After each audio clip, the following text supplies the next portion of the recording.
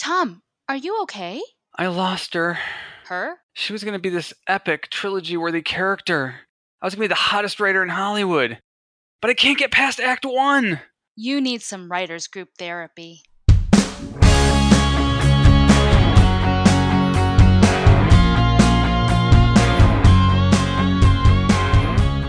Hello and welcome to Writers Group Therapy. I'm Tom.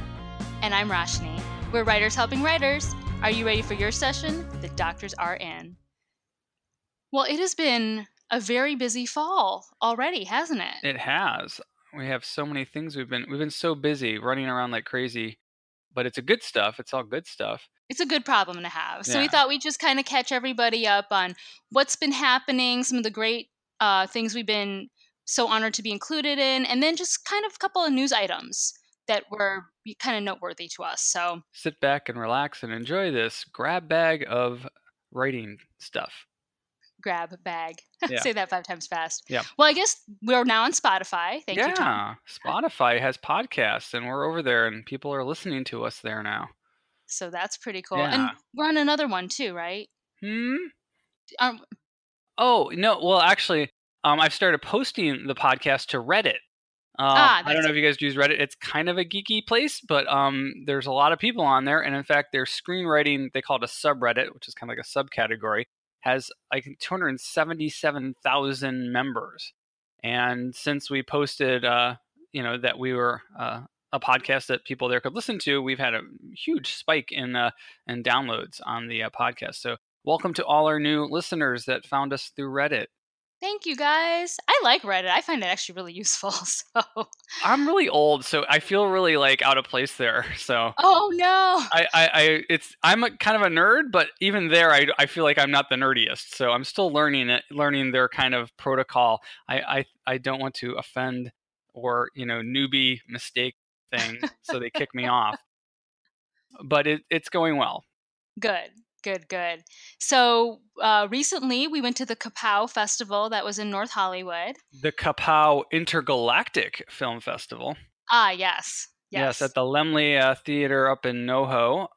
They put on a great festival. David was the festival director there. He was super. It's if you guys like genre sci-fi and horror and thrillers and kind of weird offbeat stuff, it's a fantastic festival. I think this is their third or fourth year. Third or fourth. I mean, and honestly, for being so like quote unquote young compared to other festivals, they did a really wonderful job. I was really impressed at how well it was run, and just the Laemmle's a really nice theater, and it was just all of it was very professional. I really They had enjoyed some it. great sponsors, including, and this is great because the evening of the awards ceremony, guy shows up with a wolf, like an actual big honkin' furry animal wolf. Because one of the sponsors was this organization that puts rescued wolves together with recovering veterans, and it kind of helps them save each other. It's really kind of a touching story. We'll put the link to that in the show notes because it's really worth checking out. Were you able to pet the wolf, or no? Yes, you could pet the wolf. It was a very domesticated wolf, but it was beautiful, and it was just this. They had a wolf in the theater where we did the awards, so that was really cool. But they had tons of other sponsors. I can't even remember them. I know Final Draft and LA Grip was one of the sponsors. They're over in Burbank. They actually sponsored the award that Reclamation won, which was the City of Angels Award for something like representing production in LA, the best LA produced film kind of thing. And it actually came with a $500 credit towards renting grip equipment. So now we have to go make something.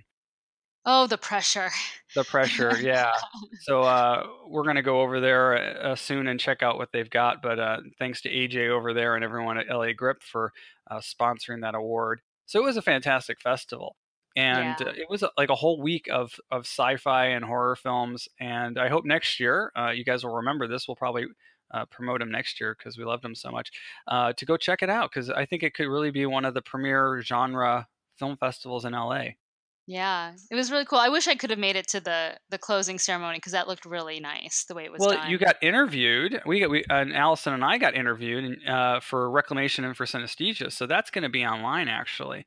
So we'll have to find that and put the link online so you can. That's right. It was I have her card actually right in front of me. What's Good Kimberly on Mm-hmm. YouTube is the lady that, the program that interviewed us. And obviously, Kimberly would be the name of the lady that interviewed us. And she was really cool. Yeah. So definitely check out her YouTube and Instagram and all that. It's What's Good Kimberly. So yeah, it was just a fun festival.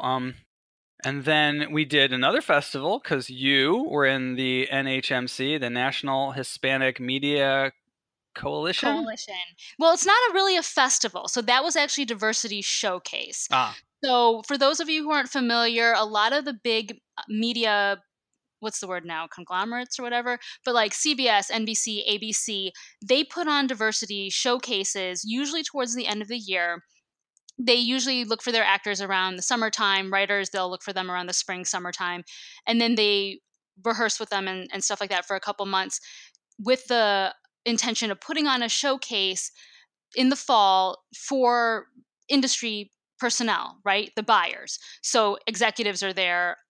We had actually an actress from, I want to say, Jane the Virgin, I believe, was there because she ooh. liked one of the sketches and she retweeted about one of the sketches. So that was really cool. So there's a lot of heavy hitters at these things. And I've submitted for them both as an actor and this year now as a writer as well. And I've never made it. I've made it to callback, but I've never actually been in the showcase. And so this one, National Hispanic Media Coalition, I was so impressed because not only so my sketch made it in, so I made it in as a writer, but they are the only diversity showcase that I know of that put on two. Most of them only put on one, and they had such a demand for the showcase that they did two. About 500 people, I think, came through the doors. Yeah, it was at the El Portal Theater in North Hollywood. Yeah, Great beautiful venue, event. beautiful, beautiful theater. They did a Yeah, great job, yeah. and they had tacos afterwards. Oh, those tacos were so good. Oh my gosh. But congratulations, Thank and I you. got to meet the director. Who was the director of your Marissa short? Herrera. Marissa Herrera was the director. And you had a great group of actors in your thing. They did fantastic Mhm. and really showcased your work. Kind of live. It's something screenwriters don't usually get is a live performance of your work. And it's interesting because if you look at the script I used, it reads like a film script, but they do have parameters such as two people or maybe three. It has to be within a certain, like 5 pages or less. Not a lot of props, not a lot of settings. So you can't have them at the grocery store and then on outer space and then they want it to be contained. So there are Did you write it? parameters. Did you write it for the contest, or had you had the idea already, or wrote it already, and then just tweaked it and submitted it? You know what's really interesting about this particular piece? So this one was Happy Divorce Anniversary, and it's about a couple that they're meeting up. They've been separated for a while, and they're meeting up on the 1 year divorce anniversary to actually finalize the divorce. And they're doing a lot of, witty barbs at each other and stuff. And they're kind of realizing that it adds spice to their life to have each other to sort of spar with, but they go ahead with it anyway. And I loved Marissa's direction because she found so many nuances in the script that I had not put in, that the characters, Chris and Lariani, just brought out. It was so beautiful. But I wrote the piece several years ago, and I believe I actually submitted it on a round of diversity showcase submissions, and it didn't make it anywhere. And then this particular piece, somehow this year it landed, and HMC picked it up, and it also made it pretty far for the ABC Diversity Showcase. So I did not end up getting in that one, but they had contacted me to say, pending revisions, we're considering you. So yeah, so I don't know if comedy just suddenly made a new comeback or something, but for some reason this time around the judges, it resonated with them. Well, it's interesting because I think your short in particular was one of the, I think, the only ones that really didn't have a diversity, you know, Theme. focus. Like the Yeah. theme, the people in it, could have been anybody, but it was written by you, who's a diverse writer. Yeah. But yeah, that's true. I didn't so the other sketches, which I loved all the sketches by the way, but a lot of them, like one was set in Puerto Rico, or like, one had to do with The Lucha Libre one was fun.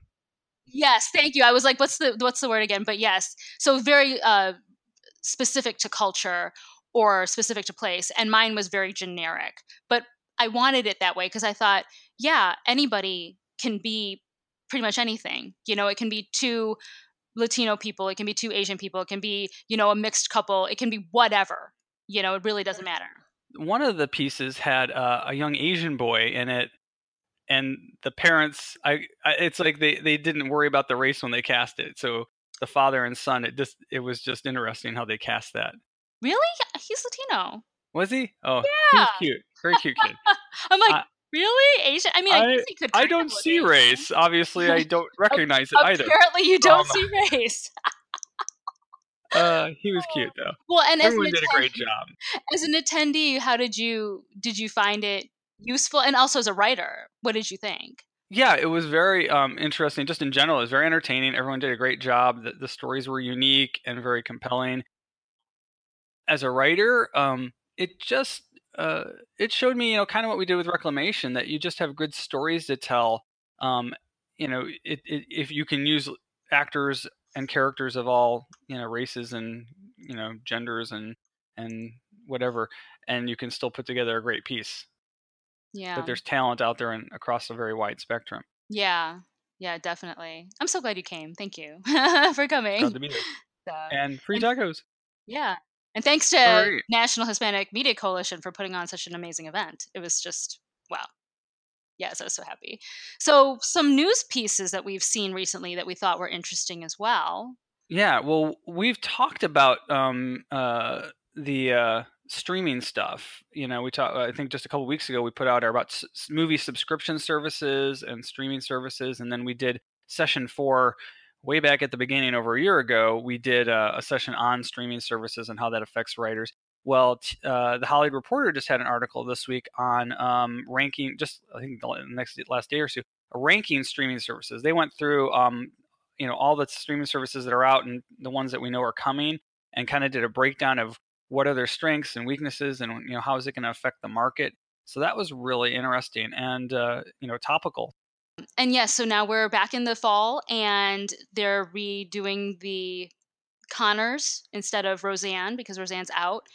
And so there was an interesting article as well about how people would rather watch a revival, which is including the original cast and kind of picking up where they left off, versus a reboot such as Magnum PI or Party of Five or Charmed, where they're just imagining it. Right. Yeah, it was like twice as many people would watch a revival versus a reboot. Which I think makes sense because I think people really like what's familiar. I mean, you associate those characters with certain actors, and you just don't want to imagine anybody else in that role. Right. And it's sometimes though, you think about Magnum PI was so long ago. Tom Selleck's not going to come back and do that. So they have, if they want to use that concept, they have to bring it, back and start over and recast it. Otherwise they won't have anywhere to go with it. Yeah.